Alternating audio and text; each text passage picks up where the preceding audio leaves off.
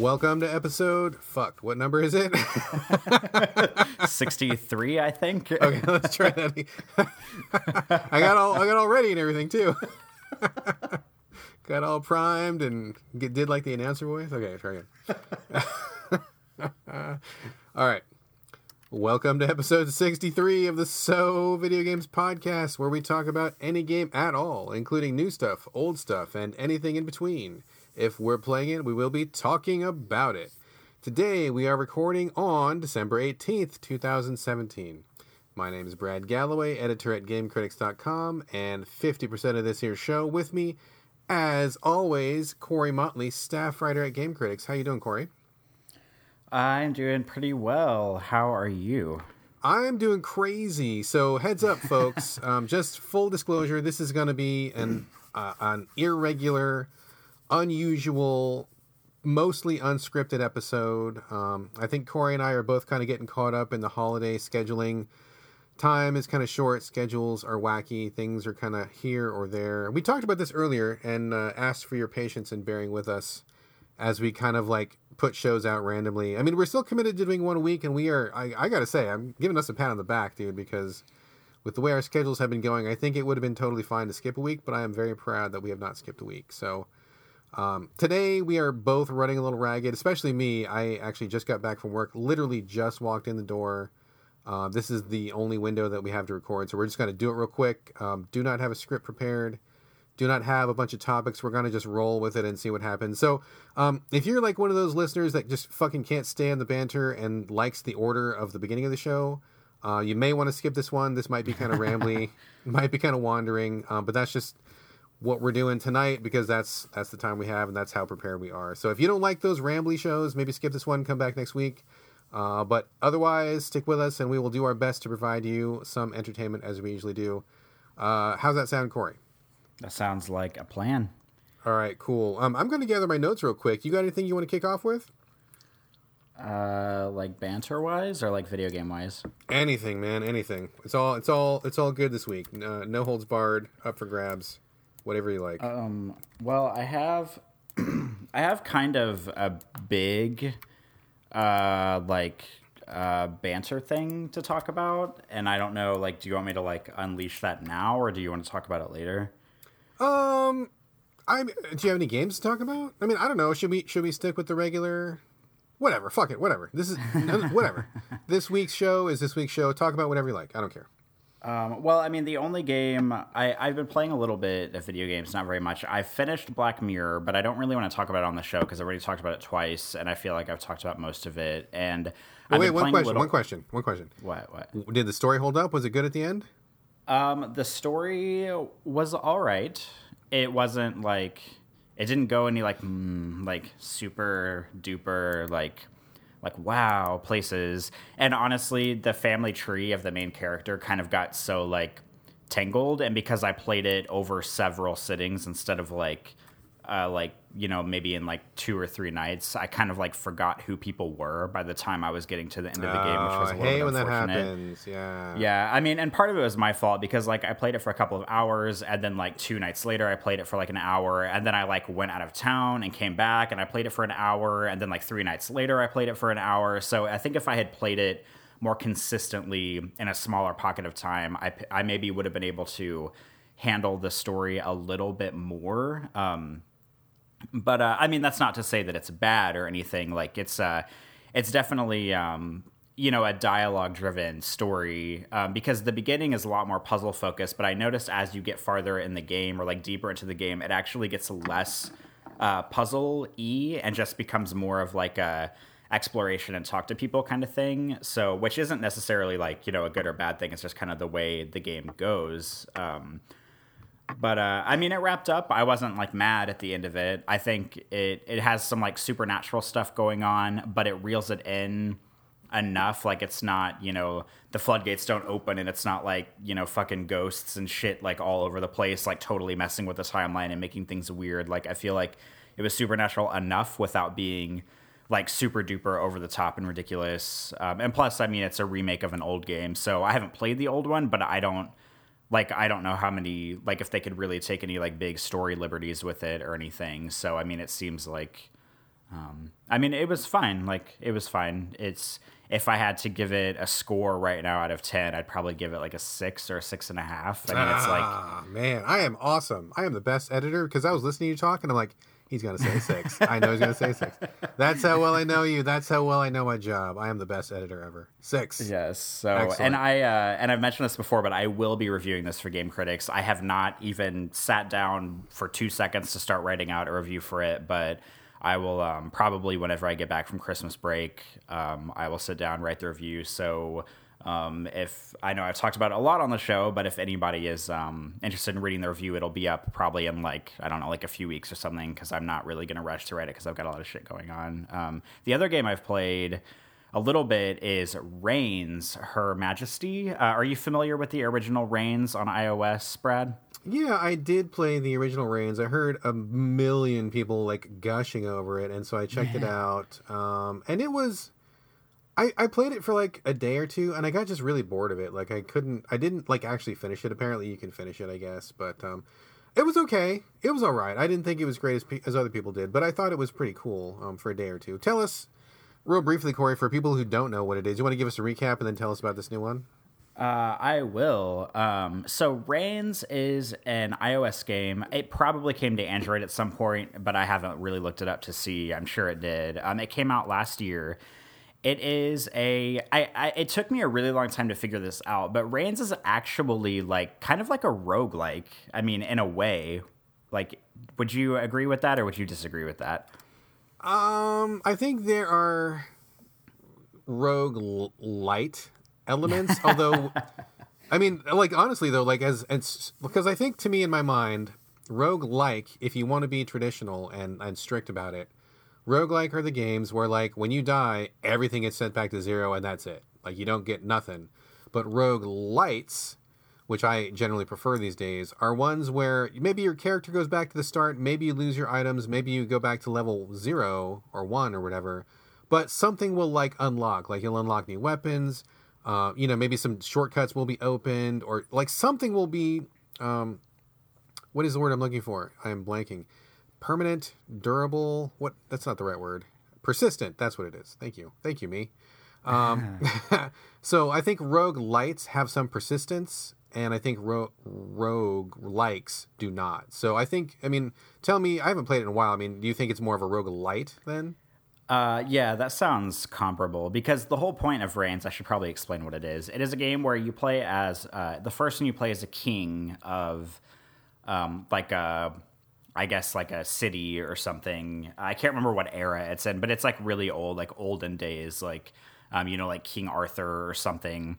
And you start as a king, and basically the entire game is you looking at little, like, kind of like little cards, and someone from the court or the community or the church will ask you a question, or they'll prompt you in some way, and you play the game. A lot of people call it's kind of like a Tinder kind of thing, like Tinder, if you're not familiar, is a dating app where you swipe left and right to say if you like want to match or unmatch with somebody based on their profile. And this game is kind of like that. Like someone in the area will approach you with something. They'll either give you a prompt or ask you a question or something. And if you slide the card left, you can say one thing. And if you slide the card right, you can say a different thing. And you can look at what the options are before you swipe, so you don't have to like commit. But usually it's like a yes or no kind of thing. And the game is very charming. It's really goofy. The dialogue is pretty funny. It's kind of a silly game. Like, it's not like super serious. And as you make decisions, you have 4 meters at the top of the screen. One is for the church. One is for I think it's like the people's satisfaction. One is for your army, and one is for like the treasury, like how much money you have. And each decision you make will make those meters rise or lower depending on what you make. Like, say if a church person comes to you and says something like, oh, we need to build a new tower for the church, and you can say yes or no. Like, if you say no, obviously the church meter is going to go down a little bit, and if you say yes, it'll go up a little bit. And maybe, like, if you say yes, the church meter will go up, but the treasury meter will go down because it costs money, to build the tower. So it's almost a little bit like The Sims, where you have to like keep all of those 4 attributes in mind as you make the decisions that you make, and as you like wade through what people are saying. And if any of those meters gets completely filled or completely drained, usually you die in some way. And usually they're very comical, like silly deaths. But whenever you die, you just start the game over. Like the timeline keeps going. Like say it'll be like, I don't know, like 1775, or it's way earlier than that. Can I just stop you for a second though? I gotta get something on my chest, Corey. One of the things that really pissed me off about this game, the first one, is like I can understand letting the meters get down. Like if somebody's totally unhappy with you, they cause a revolt or something. Like I get that, but like it made no sense to me, and it really frustrated me that you had to like stop the meters from getting too high. Also, it's like, oh, I'm super rich. That seems like it's a good thing, but then all of a sudden it's like somebody turns on you and you die. Or if it's like if the church gets too happy, then someone else. It's like, but if it's all good, like if it's going up, that shouldn't be a bad thing. But I guess I guess the point of it is just to keep all of the different forces in the kingdom like perfectly balanced so that everybody's equally happy and miserable. It seemed weird to me that like you would get too rich or like the food would be too plentiful and then all of a sudden that would be like a bad thing. Yeah, I mean, it kind of seems silly, but I mean, at the same time, like, if I had the option to murder every ultra rich person in the United States, I would. So, like, you know, there's that. I mean, got like, dark for a second there. I mean, yeah, it's kind of silly because you would ordinarily think of like, you know, having the most money being like a good thing, or having like all like the people that live in your court being happy being a good thing. But one thing that the new one, Reigns, Her Majesty, kind of does, like the death that I get the most often, and maybe this is just because I'm such a great people person, not really, is whenever my people happiness meter gets too high, the death that I usually get is one where it's like, oh, like a crowd of fans rushed the castle and everybody wanted your autograph and wanted to like kiss your hand, but they ended up like, it's something about like they stampeded in and like ended up accidentally killing you because they love you so much. Like they like, I guess maybe it's like a Black Friday sales kind of thing where everybody's so happy that it's like rush into the kingdom and they end up like trampling you, which I think is kind of funny. But after I get that death a certain amount of times, I'm like, really? Like, is this really what's happening here? But the game overall, it has like a lot of very tricky things. Like you have to remember a lot about like, say like the court jester will say a thing and you have to remember like, okay, I need to say this thing to him to unlock this thing. And there's a lot of like levels to it and a lot of repetition where you have to remember how to get certain places, and the people approach you at random every time you play. So it's not always the same people in the same question order. They really throw stuff at you randomly. So it's not like the exact same path every time, but you do die and start over every time.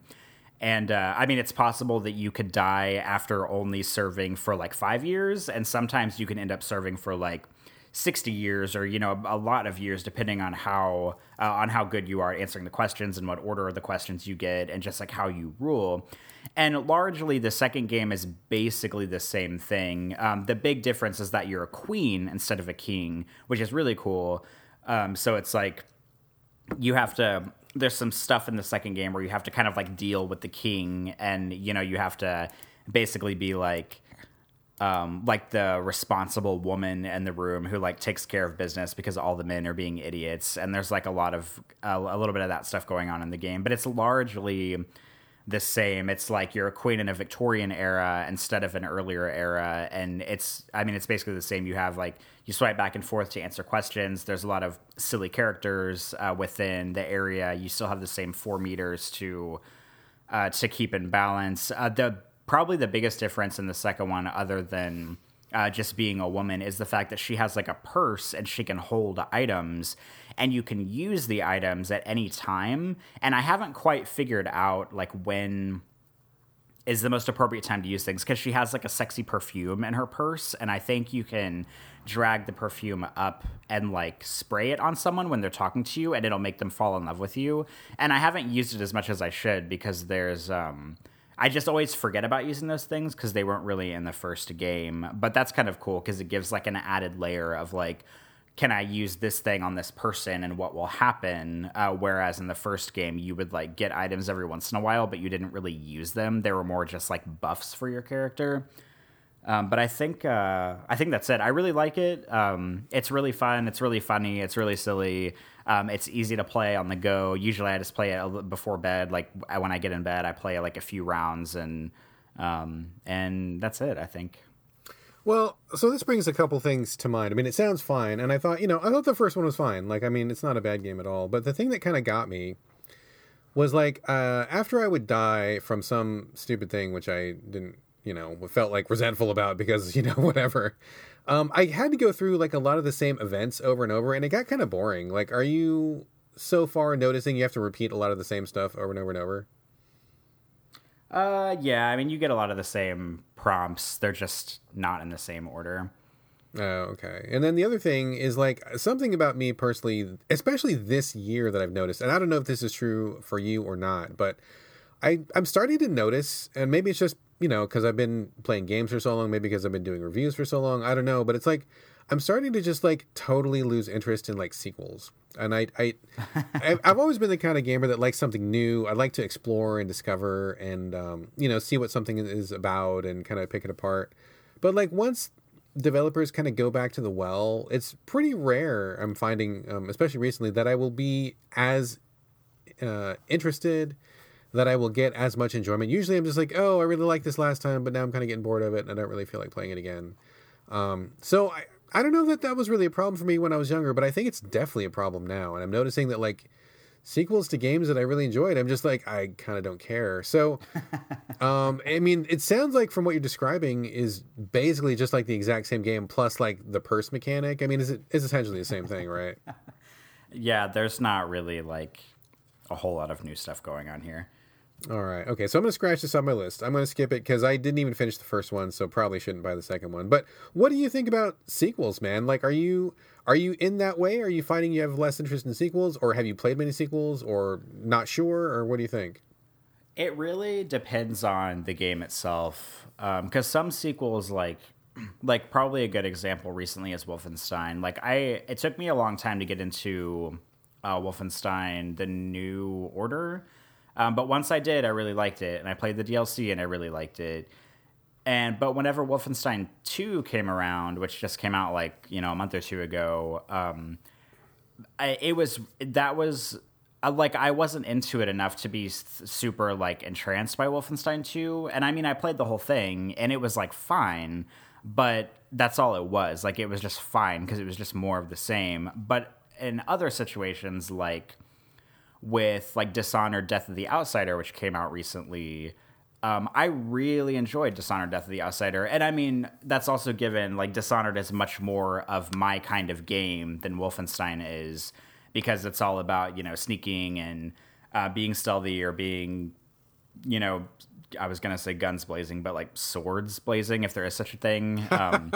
And like making your decisions and plotting out how you want to do missions and stuff. Whereas Wolfenstein is just like you shoot a bunch of people and the game's over.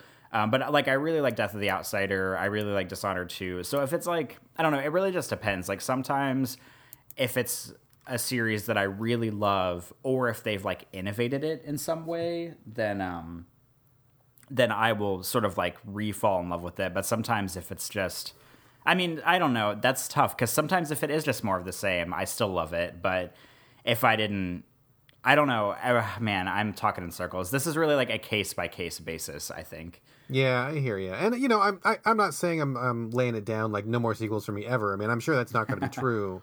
I just noticed that this year I was like really not interested in anything that I had played before. And maybe part of that is because maybe some of these games are not iterating enough. But I just noticed, just like mentally, like I just kind of didn't care. So I'm gonna have to keep an eye on that and see how that goes. Maybe I just will. Maybe I will rule all sequels off, because there's so many games out. I mean, you could easily play an entire year's worth of games and never touch a sequel. I mean, there's no shortage of titles out there. So I mean, that shouldn't really be a problem. But I just noticed, like, when stuff was popping up for me, I'm like, I'd rather move on to something else. So anyway, we shall see how that goes. I have a couple games to talk about, actually. If you were done with Reigns there. Yeah, I mean, Black Mirror and Reigns are literally the only things I've been playing this week, so my games chat is over in like record time. All right, I got a couple things to chat about before we talk about rando stuff. I was playing Gorogoa today on the Switch. Have you heard of this game, Corey? I wish you could have seen the facial expression I made whenever you said the title of that game, because I have no clue what this is. Apparently, it's been out on PC. I don't know if it's been out for a while or if it was recent. I don't know a whole lot about this game. All I do know is that it was made by one guy, and apparently it was like a 7-year labor of love or something like that. Which is, impressive. Like, before saying anything else about this game, I just want to respect the fact that, like, a person can, like, have this dream and have this goal and work towards it, like, for so long and just be dedicated and really, that's a long time. 7 years or 9 years or whatever the case may be is such a long time. And, so many people give up on things and never really make their dreams come true when all you really need to do is just buckle down and go for it. And this guy went for it. So, like, regardless of anything else I say, I mean, I want to give full props because I think that's really impressive. My spidey sense is tingling that you're about to talk some massive shit on this game now. Not massive shit. Let me explain. Let me explain what it is first. So it is a very hard game to describe. It's on the Switch right now. It's also on PC, I believe. I don't know if it's anywhere else, but so it's kind of like, it's almost like a walking simulator, but like you don't walk, you just play puzzles almost. So I cannot tell you what the story is about because I don't know. I don't understand what the story is. You are just doing puzzles, but the screen is divided into quadrants. There are 4 squares on the screen, and each screen can have a picture. Sometimes the pictures move, sometimes they don't. A lot of the pictures feature a guy who is thinking about things. He's like studying a book, and he's like thinking about, like, a thought bubble will be over his head, and he'll be thinking about, I don't know, like a tree or about a star or whatever. And so you're like, okay, he's thinking about this thing. I don't know who this guy is. I don't know exactly what he's thinking about, but whatever. So you just kind of roll with it. So what happens is you poke the picture, and like sometimes you can go like deeper into the picture. Like you can go into the background, and then the background becomes a new picture. And you can keep going like again, and then the background of that background becomes a new picture. So there are like multiple levels to most of these pictures. And sometimes there's also like a left and a right to the picture. So what you see in that square is not necessarily all that there is of the picture. So each quadrant can have potentially its own picture. So imagine 4 different pictures, each one with like multiple levels to it and like, sides and back and forth and everything. And then you're kind of poking around to see what you can do. It's not exactly clear like what's going on at first. You're just like, well, it looks pretty. The drawings are really beautiful. They're all like hand drawn, and the guy can clearly draw. The colors are nice. It looks like a children's storybook, actually. Like if this was a book for kids, totally could imagine seeing this at Barnes and Noble or something. Like it seems like it would be publishable as a book. So you just kind of poke around and like for example, I'm looking at this guy. He's at a desk. He's thinking about like an apple. You poke the background of the window that he's sitting by, and then you travel into the window, and then you're like in a forest, and then you poke the picture again, and then it zooms in really close on the tree, and then you poke the picture again, and then there's like a design in the bark that you didn't notice. There's like a puzzle design or something.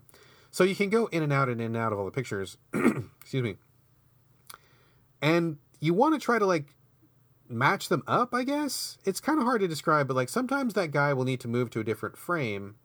And so you need to look in another picture to see if there's anything that matches the picture that he's in. And if it is, then you put them correctly side by side. And if that works, then he will get up from one frame and move to the next frame. So then you know, oh, okay, I did something right.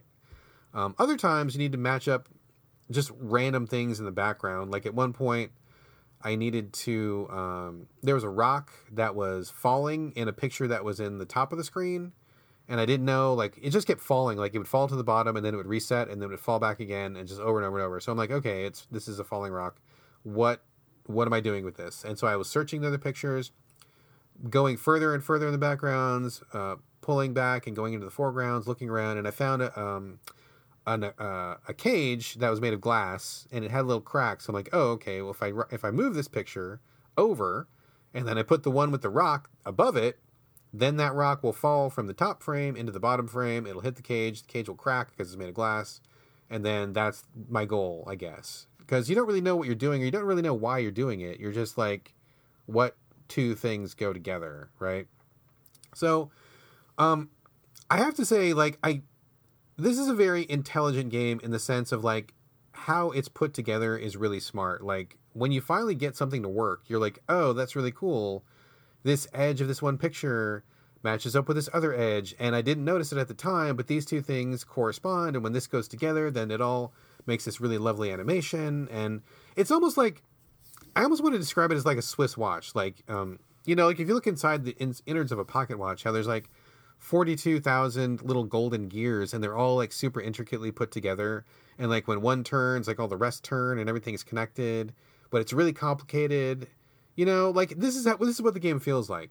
It feels like there's a lot of moving pieces, and a lot of these pieces fit together, but I got to be honest, I don't understand what I'm doing. I don't know why I'm doing it.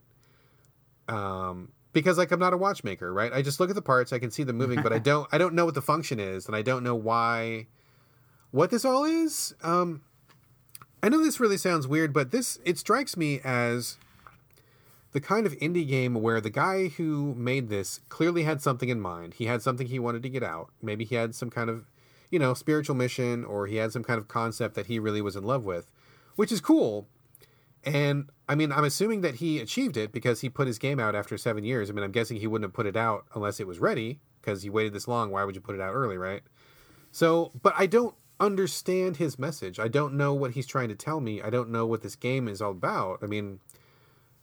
I don't understand the story, and I'm not playing it with purpose. Like, I don't have a goal in mind when I'm putting these pictures together. I'm just like, maybe this one's got something. Maybe this one's got something. Nope. What about this one? Like, I'm just kind of randomly matching them up without any real goal, without any intent. And that's not satisfying to kind of just like, process of elimination, brute force, go through all the pictures until two things match up. And sometimes it's really difficult because there's so many variables that sometimes you're just like, I don't know. Maybe other people are smarter than me when it comes to stuff like this, but I've been stuck a few times where I'm just like, oh my God, nothing matches. I don't know what's going on. I don't know what to do. Am I even looking at the right picture? Am I even in the right plane of the picture? Am I too deep? Am I too shallow? What's going on? And then something happens and I'm like, oh. And it's always neat when something happens because it's just like a lovely little surprise you come across, but it doesn't feel satisfying, like it's not like I did it on purpose. It's just like, oh, this thing happened to line up and that worked. And then you move on. So I really admire the craftsmanship with which he has made this game. It is clearly a very smart game. He clearly did it with this intent. He had this goal in mind. He knew what he was doing, and the pieces work when they work. But as a player who doesn't know this guy and doesn't know his philosophy and doesn't know the background of the game, I'm just like, oh, it's really pretty, and I just kind of like randomly poke stuff until something happens, and that is not a satisfying feeling. So I don't know, man. Maybe that's what I imagine sex with a woman would be like. Not when I do it, but if that's where you're coming down on it, that's totally fine. I get that. Yeah, I don't know, man. I feel bad because I feel like this game should be my shit, and it's just not. Like, I got really bored, and I got really frustrated, and I was just sitting there thinking, why am I playing this? What's going on? What am I doing? I don't get it. Like, it's like somebody hands you a jigsaw puzzle full of pieces, and maybe you weren't really in the mood to do that, and then you just do it anyway. It's kind of how I feel. I've got to be honest, this sounds like some pretentious Jonathan Blow ass shit right here that you're talking about. That's... I wasn't going to bring up the B word because it's so loaded because, I don't need to tell you. I think most people listening to this podcast probably know who Jonathan Blow is and probably know why bringing up his name is kind of a loaded thing. I wasn't going to bring it up, but since you brought it up, yeah, kind of. I don't know anything about this guy. I don't know. He's probably the nicest guy in the world. I have no clue who he is, and I don't know anything about him. But it does kind of seem to me like this is a game made for him. And if you want to come along for the ride, that's cool. But it doesn't really seem like he's very interested in communicating what it is he's about. Or maybe I just don't understand it. I don't know. But honestly, my gut reaction is it's really pretty, but it's really boring, and I don't feel like I'm a part of this game. I feel like I'm just looking at it. In fact, I think the optimal way that I would like to interact with this content is I would like for somebody to make like a Let's Play video where like they knew all the solutions and just like went through them one by one so you could see like all the cool animations and how the pieces fit together. Like just watching that I think would be pretty badass, but like playing it is just not fun. So I I mean, I don't know, anything at all seem like your jam here, Corey? No? This is the kind of game that I already know just from your description that this is the kind of game that even if I tried to play it, I would get stuck because I'm so bad at puzzle games and games like this that I would get stuck like literally like 2 minutes in, and I would have to go on the internet and look for a walkthrough and figure out what I was doing wrong. And then if I weren't enjoying the game enough, it would just become a series of that. I would get to a puzzle, I would try to solve it for 30 seconds, I would look up an online guide, I would then solve it, and then I would basically do that over and over and over again to the point where it would not be fun for me anymore, and then I would just stop. Yeah, you're probably right, man. Because honestly, I mean, I think at this point I'm probably 3/4 of the way through the game, but I'm not sure that I'm going to continue because it got to a point where I just like I don't know what's going on. There's too many moving pieces, and I can't figure out what to do next. And I'm just not having fun. Like I'm just not enjoying it. If I felt like I had a purpose to what I was doing, I would stick with it more. But like the story doesn't mean anything to me, and I'm just clicking screens. Like I'm not really solving anything. I'm not thinking about it in a clever way. You know, it doesn't feel like a traditional puzzle. So I'm probably not going to finish it, which is, you know, I don't know. I mean, I hate to bail on a game because people tell me it's really short, and I suspect I'm probably almost done with it. But I just don't want to play it anymore. I just don't. So I don't know. That's real talk. That's real talk right there. I got one more game to talk about. I also have Weekly Warframe if you want to talk about that, if we're feeling it. But I'm also playing Gang Beasts. Have you heard of Gang Beasts? Again, I wish you could have seen my facial expression. We got to get a webcam set up, dude, because I want to see these Gang Beasts. Yes. This has been making the rounds in the indie scene. This has been an indie darling for like a couple of years now, at least a couple of years. Again, I don't know the guys behind it or the girls or whoever. I don't know who is making this game, but I've heard of this game for like a long time. Basically, it's a multiplayer game. Although you can play it as a single player, but it's a multiplayer game where you have these little squat, chubby-looking colored dudes. They look like they're made of Play-Doh or something. And then you go into a level, and then you pick up another dude that is not you, and then you throw him. And that's basically all you fucking do. Excuse me. I know I'm being really reductive and simplistic, but like really that's all this game is. You can put different costumes on your guy. You can change his color, but it doesn't really matter. And then you go to these environments where, I mean, sometimes there's stuff going on. Sometimes you're on top of 2 moving trucks. Sometimes you're near a meat grinder. Sometimes you're, I don't know, just like random different settings that you're in, soccer field or something. But the controls are shit. Like they're really mushy and unpredictable. And there's kind of controls where it's like, they're kind of physics based and you have to like one button is each hand. And so you're kind of trying to make your guy grab things and lift them and, you know, like, but it's all like ragdoll-y sort of. So like when you fall, you kind of flop over and then you grab somebody and then it's all weird because their body's floppy and then you kind of try to toss them, but the physics are wonky. So something weird happens. And like, that's literally all you do. I'm playing this with my son who thinks it's a riot, but like he's 8 and he likes fuck around games. Like he and I, so slight divergence here. I know you don't have kids, Corey, but for me, who has kids, I have 2 kids. It is weird to me to like an unexplainable degree that both of my sons like games, but like neither one of them shares my taste in games. So like and they don't have to. Like I'm not saying I need them to be just like me. Like this is not me trying to force my values on them. If they didn't like games, that would be totally fine. I wouldn't force them to play. They both do like games. My 16-year-old and my 8-year-old, but like neither one of them likes the games that I like, and they don't like the games that they like. So like each one of us has our own taste in games. In fact, I think my wife and I have more in common than the kids do with us, which is weird. My oldest one just likes fucking like League of Legends and like those kind of like competitive games. That's the only thing that he plays. What's that fucking really hardcore shooting game that people have been playing forever? Oh, I can totally see it in my head. It's like the really, really super hardcore one where oh, fuck. Whatever. Sorry. You're not talking about like Counter-Strike, are you? Yes, CSGO. Yes, that's exactly what it is. Thank you. Ah, okay. So he plays that. He plays League. He plays all those like really intense multiplayer competitive games. I fucking hate those. I can't stand them. He loves them. That's the only thing he fucking plays. I don't think he's ever finished. In fact, I don't think he's even played like a story-based game. Like, I can't remember. I mean, really like nothing. My other son, my youngest son, he loves fuck around games, which are just like open world games where you can run around forever and just pick up shit and just do stupid shit. Like, he just plays those all the time. He loves those. He loves fucking around with physics. He loves just like Far Cry Primal. He will play that for like a month straight, just running around, skinning animals, running around and just jumping and just like doing nothing, like making no forward progress, but he just likes to play those. And I fucking hate those. Like, I can't stand it. And so it's weird to me that here I am, totally like hardcore gamer. Like, they don't really come any more hardcore than me. And my wife, also hardcore gamer. And then here's my kids. And like, not like, my wife and I have mostly the same taste, but my kids are so different. It's so weird. So that's just, I mean, and it's fine.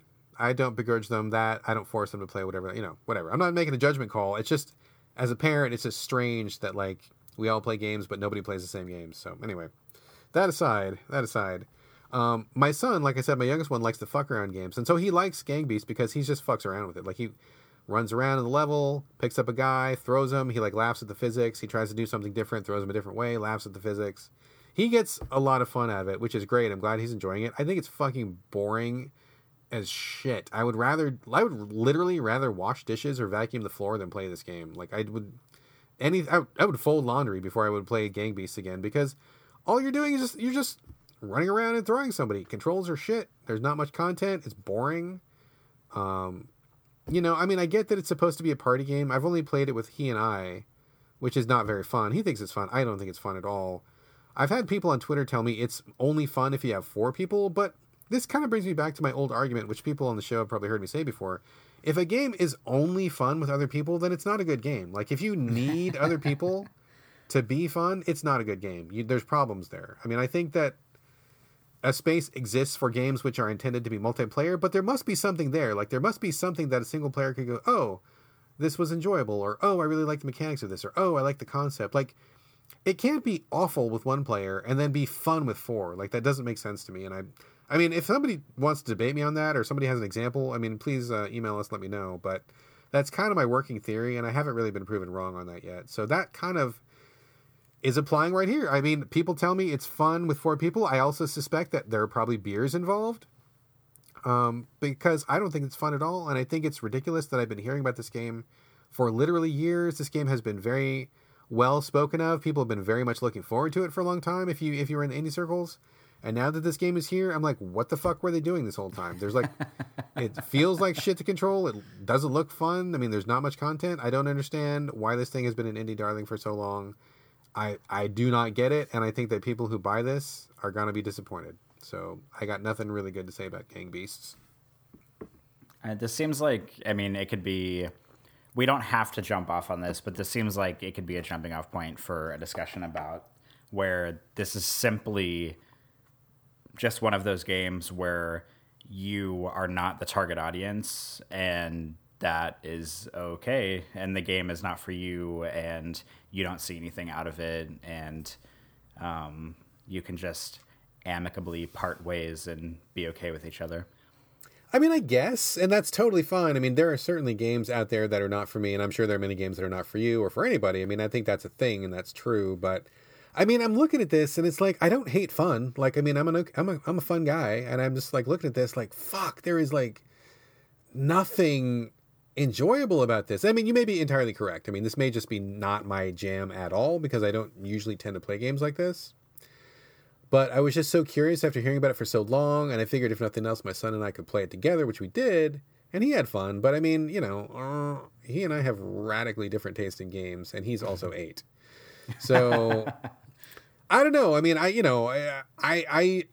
was really bored the entire time I was playing this, and I just, from a design perspective and from a content perspective and comparing it to other indie games that I'm familiar with, I'm just like, why did this take so long to come out? Like, what was going on? It feels like a half-done Game Jam game, honestly. Like, it just, technically, it is not very impressive at all. So I don't know, man. I mean, I guess you're probably correct in saying I should probably just walk the other way, shake hands, and call it done, which I probably am going to do. But yeah, I got nothing. I can't recommend it. I don't know who this game is for. Drunk dudes at parties is who this game is for, apparently. And 8-year-olds. And 8-year-olds, yes, who are not drunk. Who are not drunk. Drunk 8-year-olds. No drunk 8-year-olds. No drunk 8-year-olds. I've only got one other thing to talk about before we talk about random bullshit. You want to talk about Warframe for a second, or are you sick of it? If you want to talk about it, I am all ears. Okay. I'll just talk really briefly. I had a pretty cool experience. The wife and I were playing, and we got together with Chris, who's a guy that we group up with sometimes. I think I've mentioned him on the show before. Real nice guy, and he's been playing for a lot longer than we have. So my wife and I were kind of just like doing just random missions that pop up, just earning some cash, earning some resources, just, just whatever, just not real agenda to it. And Chris pops up and he's like, hey, you guys want to do a sortie? And a sortie is like the quote unquote like end game content of Warframe. So the game never really officially ends. I mean, you can finish the story quests. There are only a finite number of story quests. But after you're done with those, you can just keep playing as long as you want. There's always new quests to do that are not story related. There's always a new gun to make. There's always a new monster to kill. I mean, there's tons of content in it. But the thing is, when you have a characters max out at level 30. So you cannot level a character more than 30. But the game keeps going. So like you get to the end of the game, enemy levels up to like 40, 50, 60, and you stay at 30. Like you do not advance past 30. The sortie that we were doing is a series of 3 missions, and these are, like I said, the quote-unquote endgame missions. So the hardest thing. They start at like 50, and on the last level that we were doing, it was like between level 80 and 100. So that's kind of like the scale of challenge that they're kind of throwing your way, and you're thinking, as I was, like, what the fuck? Like, I tap out at 30, how am I going to do a level 100 mission? So that's really where, like, the game starts to ask you to, like, consider which character you're using, what powers do you have, how is that going to interact with your teammates, and it also is the point at which you really need to start engaging with the mod system. I think we've mentioned this on the show before, but when you get a piece of equipment or anything in Warframe, it's got slots that you can put these little mods into. Some of them are really super straightforward, like, plus 50% damage to your gun or plus 100% to your shields or something. Some of them are a little bit more exotic. They give you some crazier effects. There's a wide variety of mods. So at this point, you really need to start looking at the mods you have. Like, oh, okay, I need to max out my life. I need like a life multiplier. I need a shield multiplier. I need a damage multiplier. And I need special effects. I need something that negates damage that these guys are doing, because these guys are level 100 and I'm level 30. They're like 70 levels above me.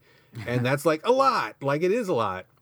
So I wasn't sure that we were going to be successful at all. I'm like, Chris, I don't know about this, man. He's like, no, we're going to do it. We're going to do it. I'm like, oh shit. Okay, fine. We had some time to kill. And if we were going to lose, it would be no big deal. I mean, we weren't really like super invested anyway. So, I mean, he couldn't see us, but like the wife was looking at me with her face. She's like, yeah, whatever, dude. And I'm like, well, let's just give it a shot. Let's see what happens. So we started the sortie, started out at level 60. And it was a challenge, but I mean, we would die. And in Warframe, if one of your teammates get to you, you can revive the teammate like any number of times, as long as someone gets to you in time. So like one of us would die, we'd revive the other one, keep going. It was tough, but it wasn't too bad. Then we got to like the level 80, and that got really hard. We were dying pretty often, but we were also close enough together where we would just keep bringing each other back. And then we had a rando join us so that we were a full squad of 4. And he became loaded for bear. So this rando guy was like, he was out for blood and he was kicking a lot of ass. So we were kind of riding his coattails a little bit, which I didn't feel too bad about because we were backing him up too. And then we got to the level 100 mission, and that's when I was like, okay, it's done. This is over. We're not going to do this. But fortunately, it was the kind of mission where we were able to go at our own pace. We didn't need to defend a point, and we didn't need to toss ourselves into the meat grinder. It was a mission where we could kind of run and gun a little bit more. And since Warframes are really mobile, I mean, they can run, they can jump huge distances, glide, cling to walls. We were able to use that mobility to kind of like get ourselves out of trouble. So we were doing a lot of hit and run and taking those guys out. And we actually finished the entire thing. I was so shocked. So I felt really proud that we had done that. And it was a challenge. I mean, it was not easy, but with all of us working together and with the equipment that we had, I mean, we were able to finish like a level 100 mission with level 30 guys. And that really felt good. So I would definitely do it again. The rewards we got were pretty good. Gave you a pile of cash, a bunch of resources, et cetera, et cetera. But just the feeling of like being in something that intense and working together and finishing it was really, really satisfying. So I did not think we were going to do it at all. Neither did the wife, but we did finish that fucking thing. And I like I said, I would do it again. I thought it was fun. So good times. Good. I am happy for you. Yeah, man. So there you go. That is my weekly Warframe. And I think that brings us to the end of our games content. You got anything else for games, Corey? I have nothing else for games. Okay, cool. So this is where we traditionally do our wrap up, but I think we're going to just keep rolling because today is kind of a weird show. Are you okay with that, or do you want to do the wrap up? No, we can just keep going. Okay, let's just roll. Okay, so you said you had some big time banter, dude. What is your big time banter? All right, I actually have 1.5 big time banter. 1.5. 1.5. 1.5. I'm going to start with the 0.5 and then move fluidly into the 1. So, and they're unrelated to each other, by the way. Okay. So the 0.5, I discovered that a couple of days ago that, and I had mentioned that, I think I had mentioned this, that maybe this is going to be happening on the show before, maybe. But now it is official.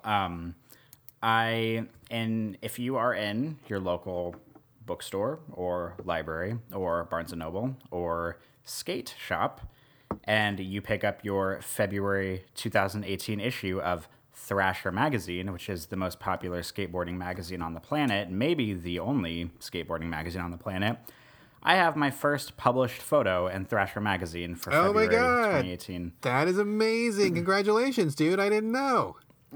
Thank you. I'm very excited. I sent them my portfolio a few months ago because they have like a section called photo graffiti, which is basically like anything, like anyone can send in pictures that they've taken. And I'm sure that skateboarders themselves probably send in pictures too that their friends have taken, maybe. But I think the section is, kind of equally celebrating photographers and skateboarders at the same time, rather than just the skateboarders themselves, or at least I like to think that, so I can feel important.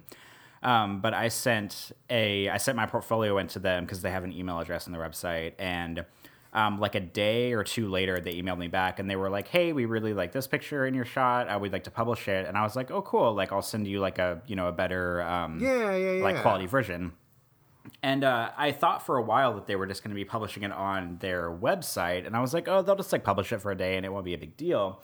And then they said something about how they were going to put it in the magazine, and I was like, oh, "Okay, this is like elevating into big deal status." But in the back of my mind, I kept thinking like, "Okay, well, like basically I'm not going to believe it until I see it in print because I've worked for magazines before. Like I know how things go and how, far out you have to plan stuff." So I'm thinking like, okay, maybe in like 6 months I'll end up seeing it or something. But one of the local skateboarders that I photograph sometimes on Instagram in the New Orleans area, he had posted, even though it's only like the middle of December, I guess subscribers have already gotten their February issue, which seems, I know like subscribers get their magazines early. That seems a little bit too early for me, but I'm also not complaining because my picture is already out in the wild. But he posted on Instagram a picture of it and was like, "Oh, the skate park is in this issue." Cause like I took it at the local skate park. And so like I got really excited and went to because I'm not subscribed to the magazine. I probably should be, but I went to Barnes & Noble and looked for it,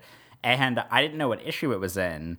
And the February issue is not on newsstands yet, so I like bought the January issue and then like stood there in the middle of Barnes & Noble and flipped through like every single page of it and then didn't see my photograph, which made me kind of sad.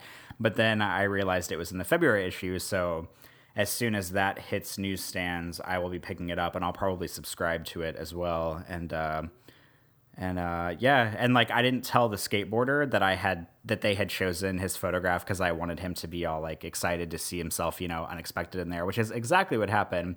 But the downside of that's also kind of funny is like I'm not trying to act like I'm the center of attention here because like obviously like a skateboarder being in the magazine is a big deal, but I don't think anybody in like the New Orleans skate community understands that like I'm the reason all of this happened. Like I took the picture, I edited it, I submitted my portfolio to Thrasher, and then they chose it, based on, several things, but like, it's not like they just happened to see the picture in the wild and were like, "Oh, we're going to publish this." And I think that that's something that like, I don't know, people don't understand. It's kind of selfish of me to like think that, but I think a lot of like the skateboarders, including the guy who's published himself, maybe just think that like they just like happened upon it and published it, but really like if it weren't for me, none of that would have happened. But either way, I'm really excited.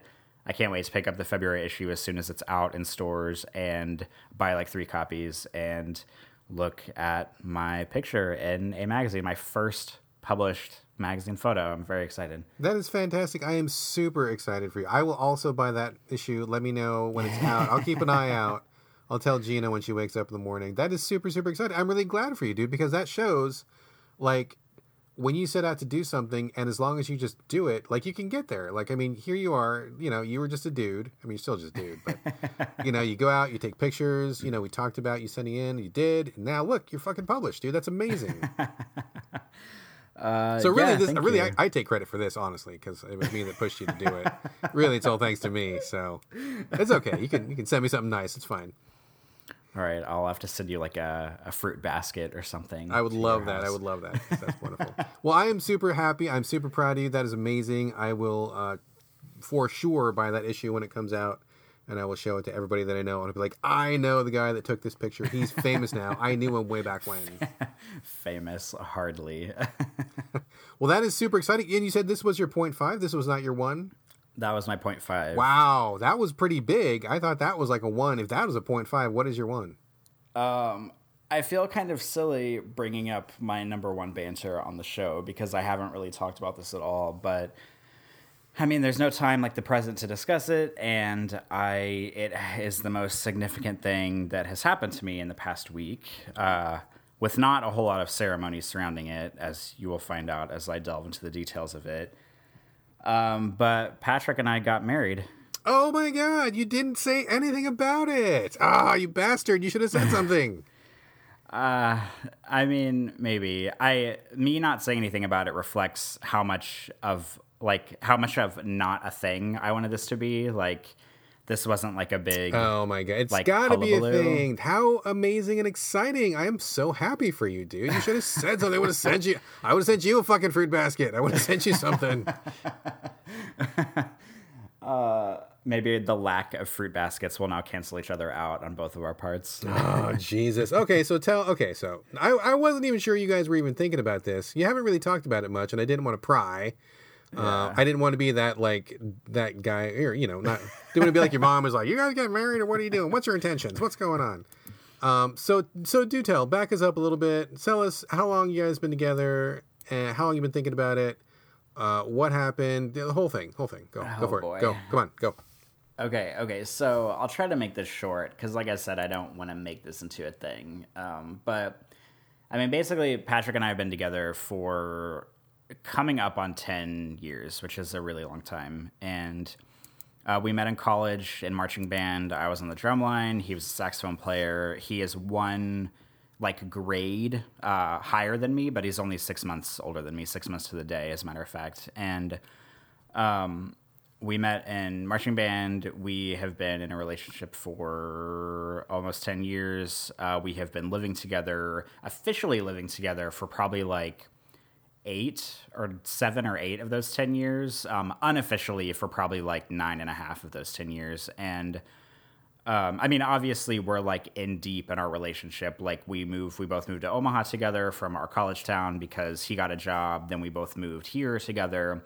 And like getting married is one of those things that we always like knew we were going to do, but we just we didn't really like need to be married, I guess. Like we just kind of I don't know, we didn't need it. We just kind of knew we would at some point. And that's kind of how it happened. I mean, we didn't really want to make a big thing out of it, and we also didn't want to spend a lot of money. As I get farther in the story, you'll understand that we spent like literally the least amount of money we could to do this. So, he texted me about a month and a half ago, which this is not going to sound romantic at all, but this is just the way we do things. And he was like, hey, we should probably get married. And I was like, yeah, we should maybe do that if you want to start doing that. So I downloaded marriage license forms off the internet and filled them out. We both filled them out, and we had to take them into the city, because people who aren't married, I don't think they realize this, and it's probably a state for state thing, but you have to apply for the marriage license and take it to the city courthouse or whatever, and they have to fill it out and get it like, you know, officially done, and you like pay X amount, and then you only have a certain amount of days. Like in Louisiana, after you get your marriage license processed, you have to wait 3 days unless you have a judge waive it. And then after that 3 days, you only have a month to get married. So we got everything filled out. We had our marriage license. We could have gotten married at any point, but we're both kind of busy. Like, you know, I was out in Atlanta for a weekend, and we're also both procrastinators. So like last week we were like, wow, we really like probably have to do this weekend, because like we're going to be out of town next weekend and we really don't have any time left. So our marriage license was going to expire on Sunday, as in like yesterday, at 11:59 p.m. And we got married at like 1 o'clock p.m. yesterday. So we were like nearly at the last minute. The way we did it, we got in contact with a justice of the peace. Do they have justices of the peace in Washington, Brad? I don't think they do, but I know, I mean, they are still in some states. I mean, they may be one here, but not in Seattle, I don't think. Okay, well, like, I mean, basically for anybody who doesn't know, a justice of the peace is like an elected official who handles like small claims kind of things. And they can do, like, one of their things they can do is weddings. So I think in the Louisiana area, in my area, there's like 7 of them. So there's like plenty to choose from. But finding information on them is surprisingly difficult. But I settled on one, the only woman justice of the peace, or female justice of the peace in the area. I wanted her to do it, and I called her office last week and basically kind of set it up very last minute, because her clerk was like, oh, well, she's available Wednesday. And I was like, actually, our marriage license is going to expire in like 2 days. So if at all possible, we need to do this as soon as possible, thinking that, you know, she was going to laugh in my face and it wasn't going to happen and we were going to have to get our license renewed and all that. But luckily, she called me herself. Justice Michelle P. Holmes called me, and we discussed time to do it. She called me on Thursday. And the funny thing is, like, she called me on Thursday afternoon, and she, like, literally could have done it that night. She was like, okay, well, like, do you want me to come by tonight and do it? Because basically, like, they come to you unless you have a different setting in mind. And I couldn't do it Thursday because, like, you know, Patrick was at work and I didn't want to rush it that much. So we ended up setting Sunday as the day to do it. And she came over here yesterday at about 12:30-ish. And some of Patrick's work friends who we know, a guy that he's friends with named Weston, who I know pretty well at this point, and his other coworker, Philip, and his wife, Brittany, who I love both of them. They're great people. They came over, and we just had like a really short wedding in our living room where she just kind of read over some stuff with us. And she very unexpectedly asked us to like say some vows, because we didn't really have anything prepared. We were kind of trying to do it as quickly as possible. And I thought I was going to be like a cool cat through the whole thing, and I ended up crying like the whole time, and like right whenever I had to say something. And then we signed the papers, and we don't even have rings. Like, we're married and we don't even have rings. That's how quick and cheap we did this. So we're like going to get rings in the future. But yeah, like as of like a day and a half ago, we are married, but we are still working on getting like the license notarized, because like she had to take the certificate and then she gets it like notarized, and then we have to go pick it up from her. But we're married, no rings yet, and literally as fast, as cheap as we could possibly do it. But all that stuff will come later, I reckon. Wow. Well, number one, congratulations. I am so happy for you. That is awesome. I'm really glad that you found someone that you would want to do that with. I mean, marriage is a big step, and, you know, it really shows your commitment and love for someone. So I am super, super happy for you. Number two, I want you to send me a picture. You took pictures, right? Weston took a video of the whole thing, and there was a woman, I don't know if she was like an assistant or if she was just like a friend or something, but another woman came with the justice to help her out, and she took pictures. And that's it. 'Cause like literally, I cannot stress to you that we did it as fast and as cheap as possible. Nobody, I don't think Philip or Brittany took pictures. Weston only took a video clip. And that's pretty much it, because I didn't want to make this a thing. And this is like, this is why I didn't tell anybody that I was doing it, because like I don't want it to be a thing. Like, I don't want to be the center of attention. I don't want everybody to ask me 6,000 questions. Like, Patrick's friend was in town a couple weekends ago, and we were out eating and we were talking about it. And like, Patrick had this idea, because there's places in New Orleans where you can just like it's kind of like Las Vegas, where you can just like go and like get married in like a silly chapel, and they have like like characters you can get married by, like Elvis and stuff. And I told him, I was like, I don't want to do that because I don't want our wedding to look like an amusement park ride, but I do want to do it quickly. And like, his friends started like looking up, like she was looking up like, you know, oh, well, let's talk about the reception if you guys want to do it in the future. And like, how many people do you think you're going to invite? She was like trying to average out prices. And I was like, this is literally exactly what I'm trying to avoid. Because as soon as you tell someone you're getting married, they start inserting themselves into your life to try to plan things for you. And like, that's exactly why I didn't want this to be a thing. And like, I haven't even told my mom that I got married yet. So like, this is like, oh man, you got to tell your mom. I mean, I'm going to wait. I mean, she knows that it was going to happen because I called her to tell her that we were applying for the license, because I had to put some of her information on it. But she didn't know it happened. But whenever I get home for Christmas, it's going to be like, oh, we're sitting down to Christmas dinner. Oh, by the way, I got married, like that kind of thing. Oh my God. BT dubs, yeah, married. Yeah. I mean, I think she's not going to be like mad. I think it'll be fine. But I just like cannot stress how much of a, like, even though I'm talking about this at length on the podcast right now, I can't stress enough how much of a big deal I don't want to make this, and how, like, you know, it's obviously it's nice to get married. It's something I wanted to do, but I don't need like to put on a song and dance and to put on a show and to spend like $20,000. And I mean, we're going to have a reception at some point in the future, you know, just like a post-wedding thing for everybody to come to. But like, it doesn't have to be a thing. Like, the marriage is between me and Patrick. It's about, you know, spending 10 years together already. It's about, you know, loving each other and wanting to spend the rest of our lives together and all of that. It's not about everybody else. And that's the way that I wanted it. And that's, as far as we've gotten, that's pretty much the way it was. So I mean, yeah, we weren't, you know, in rented suits in front of 200 people at an altar getting married, but that's not really what I wanted. So I think it was pretty successful. Well, you know what, buddy? I totally feel you on that. I 100% feel that for sure. Just to share a little brief anecdote from me. And again, congratulations. I'm super happy. Words cannot encompass how happy I am for you. I'm going to tell Gina tomorrow. She's going to freak out. I'm going to have to send you something. So we will talk about this after the show, after the recording. But yeah, I mean, I hear you, because when Gina and I met, we had been through some shit, and we had a number of scars and been through some ups and downs. And by the time that we got together, like, each one of us pretty much knew what we wanted in a partner, and that happened to be each other. Like, we knew it pretty quickly. So when we decided to get married, we didn't want to have that be a big deal either. So we waited until my son, my oldest son, who was really quite young at that time, we waited till he was coming to visit us, because he lives in Hawaii.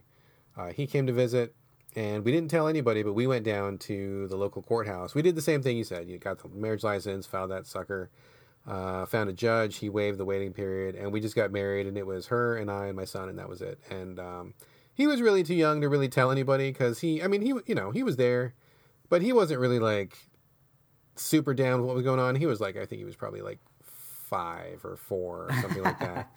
So he had a cute little outfit on, but he didn't really quite grok it. And we didn't tell anybody. We didn't tell anybody that we had been married. And later on, when we had like told everybody that we were, you know, quote unquote, going to get married, I mean, it was just like you said. I mean, people wanted to have their fucking input, and, you know, we had a ceremony. It wasn't huge, but I mean, it was definitely to do, and it was really stressful, and it was like a lot of time and a lot of money, and it like basically consumed our lives for like a year, and I couldn't wait to be fucking done with it all. So I don't blame you. I don't blame you at all. Like, it makes perfect sense. But nobody knew that we were already married by the time that we actually got married, and that was, I think, the perfect thing for us to do, because we did what was right for us, and we were already happy and together. And then everybody else got to come and, you know, whatever demons they needed to exercise by showing up at a wedding reception, they got to do that too. And, you know, it was all fine. So I think you did the right choice. I support you in your decision. I'm happy for you, and I think that's great. So good for you, man. Very happy. Thank you. I appreciate it. The only problem with all this now, Corey, is that anything I say is going to sound like stupid and petulant because you totally dropped like your the biggest thing that you could drop on the fucking podcast, and all my shit's like dumb and worthless now. I can't say anything. I cannot follow that. Think of how non-celebratory I wanted this to be, and then just roll with that into whatever you have to say next. Oh, geez. Okay, well, major come down regardless. Let me start with just a really quick thank you. I meant to thank superfan Joshua Jackson last episode, but for people who listened to the last episode, you know that my work gave me a call like right as we were finishing, and I actually had a whole list of random topics. I had a bunch of notes. We were going to go through it and just get that stuff on my plate. Number one, I lost all my notes because I was rushing out the door. I accidentally deleted the document, so those notes are gone forever. I guess that's a really quick way to get rid of those. So I guess apologies to everybody who was waiting to hear those topics. I'm so sorry, but I just fucking deleted them. But one thing that I did remember was that superfan Joshua Jackson sent me a very lovely Christmas present. It was exactly what I wanted. It was just the right thing. It was very sweet of him, and I really appreciated it very much. I will talk about it more in the future, but right now I just wanted to make sure that I did get that out because I meant to say it last time, didn't get a chance, but thank you, Joshua. That was very nice of you, and I really appreciate it. Very, very much, sir, so thanks. Very lovely. Otherwise, I had some TV shows to talk about, but maybe instead of talking about TV shows, maybe we should talk really quickly about Game of the Year stuff. You want to talk about that for like a second? Yeah, I am partially unprepared for this discussion, but we could just hash it out as we go. Yeah, I did nothing really formal. I was just trying to think we should probably like do that pretty soon, like an actual Game of the Year show, because the year's almost over and we haven't really done that yet.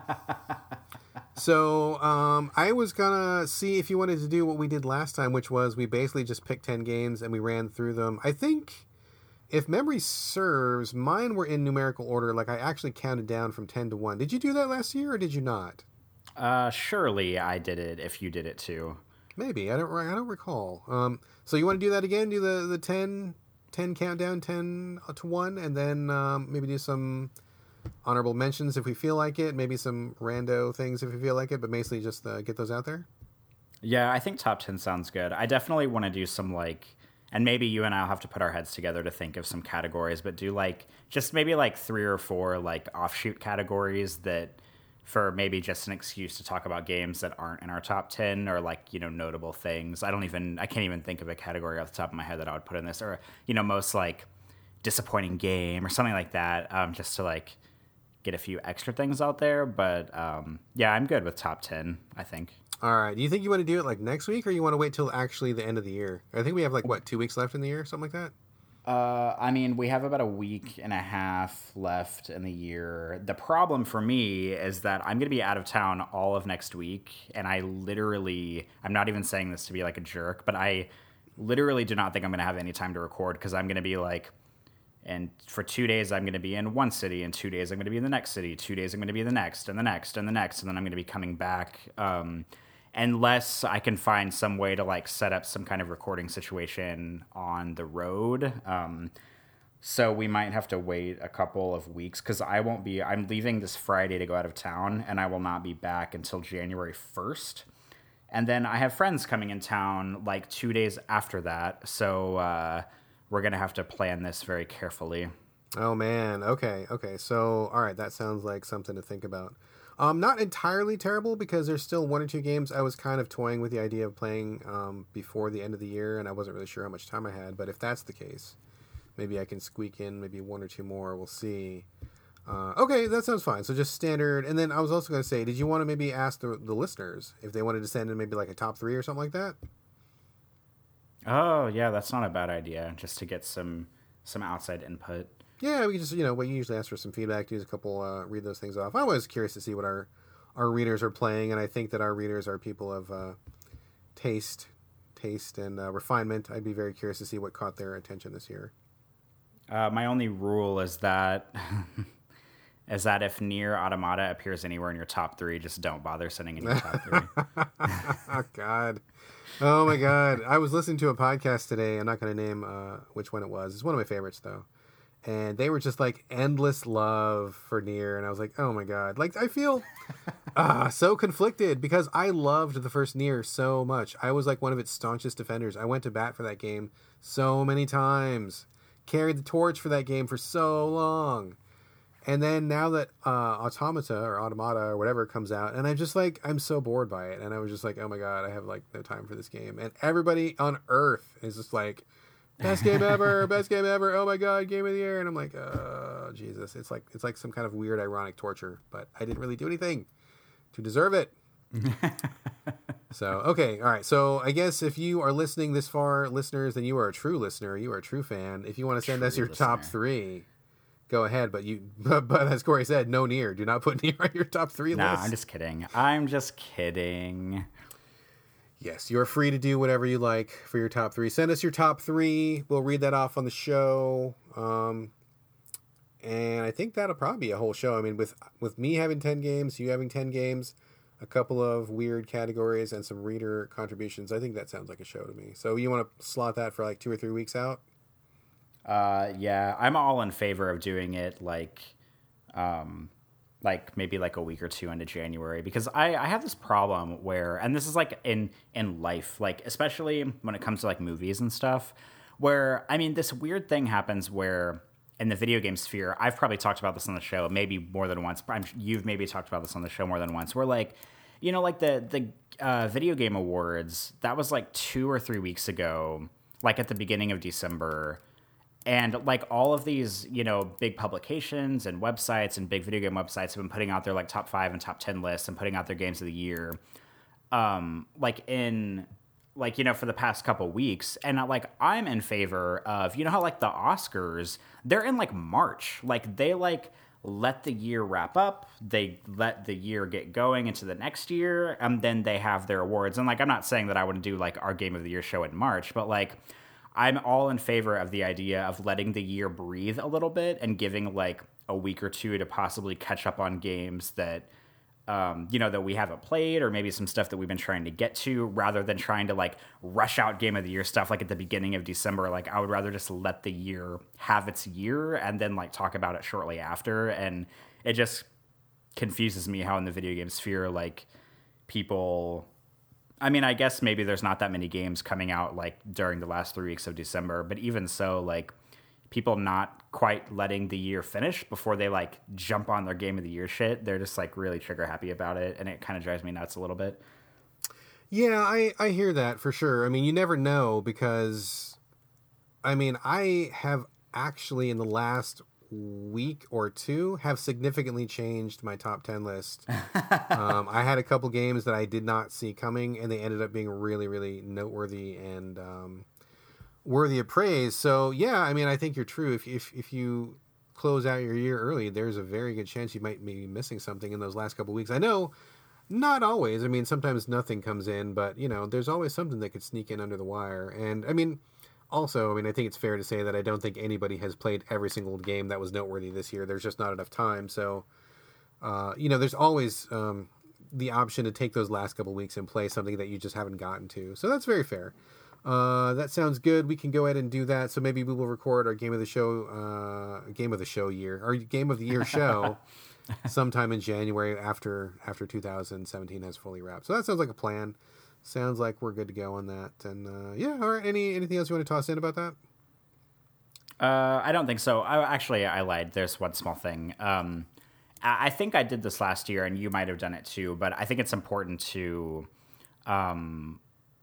list. I'm pretty sure I did this last year whenever we went through the top 10, that before we got into the lists, I explicitly stated well-regarded games that I did not play that year, because like this year, like Breath of the Wild and Super Mario are not going to be on my top 10, and that's because I haven't played them. And I think it's important that you and I both, like, if there's a game that's like sweeping game of the year lists, that we both say like, okay, well, the reason why this isn't on my list is because I didn't play it, not because I played it and hated it. So that's, I think, my last bit of input. I'm pretty sure we did that last year, but I definitely want to keep that in mind for this year, too.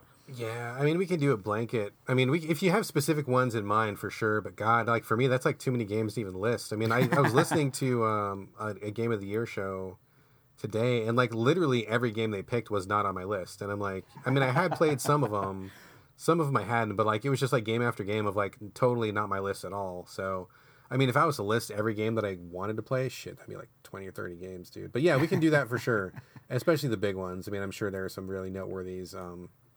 But I will also say there's going to be a lot of games that are not on my list because I didn't fucking like them.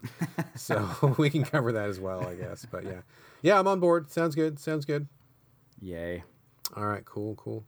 Well, I had a bunch of other random shit, but whatever. I'll save it for next time. It's kind of too little too late at this point. I'll save it for next time when we start out with smaller banter. Because the banter got big. We had big banter this year. It got big.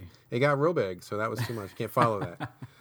So I don't know about you, man, but I think we're probably in a good place to wrap it. What do you say? I am okay with that if you are. All right, cool. Let's do that. I will go ahead and scroll down to the end of the script. I know we kind of did this in weird order, but whatevs. All right, folks, if you're still listening, thank you for listening. And this brings us to the end of the show. Remember, oh no, I can't read the script because this doesn't apply anymore because we already did the banter. Whatever. Thank you for listening. If you want to send us some feedback, sovideogamespodcast@gmail.com. or at gamecritics.com when the show goes up, or you can hit us up on Twitter at SoVideoGames, and you can reach us individually. Corey, where are you at on Twitter? My Twitter handle is my first and last name, CoreymOtley. And I am my name, Brad Galloway, BradGallaway, all A's, no O's, not a single O in my name. And that brings us to the end of a wild and crazy So Video Games. We will be back next week, maybe, because you're going to be on the road. Yeah, I mean, I know we try to stick to our never miss a show week, but next week is going to be insane for me, so I can't make any promises, but at the very least, we'll be back maybe like the first week of January. Oh, God, is this going to be the first week we've ever missed? Well, I mean, I have a lot of shit going on next week. I'm going to be on the road a lot, so I don't think it's realistic for me to be like, oh, Patrick, can I set up my computer in your mom's house and like record a show and edit it whenever I'm also trying to like enjoy my holiday trip? You know what I mean? Like, well, so I don't know. You could maybe ask her. I don't know. Maybe. I mean, I know I could. The question is, I'm totally fucking with you, to? dude. I'm totally fucking with you. It's totally fine. That's fine. We're human.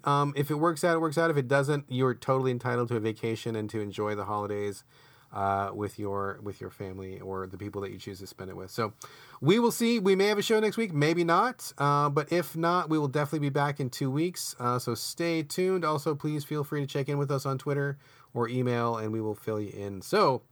And on that cliffhanger, this is the end of another So Video Games, and this is bye from Brad. And bye from Corey. We will see you guys in a week or maybe 2 weeks. We'll see. Bye.